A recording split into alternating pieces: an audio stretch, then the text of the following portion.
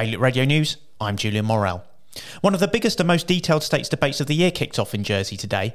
The government plan sets out public spending for next year and also looks ahead more broadly for 3 years after that. Members will debate 26 amendments before discussing the plan itself.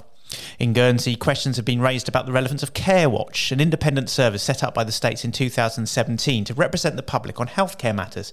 An Express investigation has found little evidence that the forum is active. Jersey's top COVID doctor has said that all islanders over 30 should get a booster jab ASAP before the Omicron variant arrives in the island. Deputy Medical Officer of Health Ivan Muscat welcomed the UK aim to boost every adult before the end of the year, but added that he wasn't yet sure if Jersey would follow that plan. Guernsey's former much-cherished lifeboat, Sir William Arnold, which retired in 1997, has been turned into a floating lifeboat experience in London.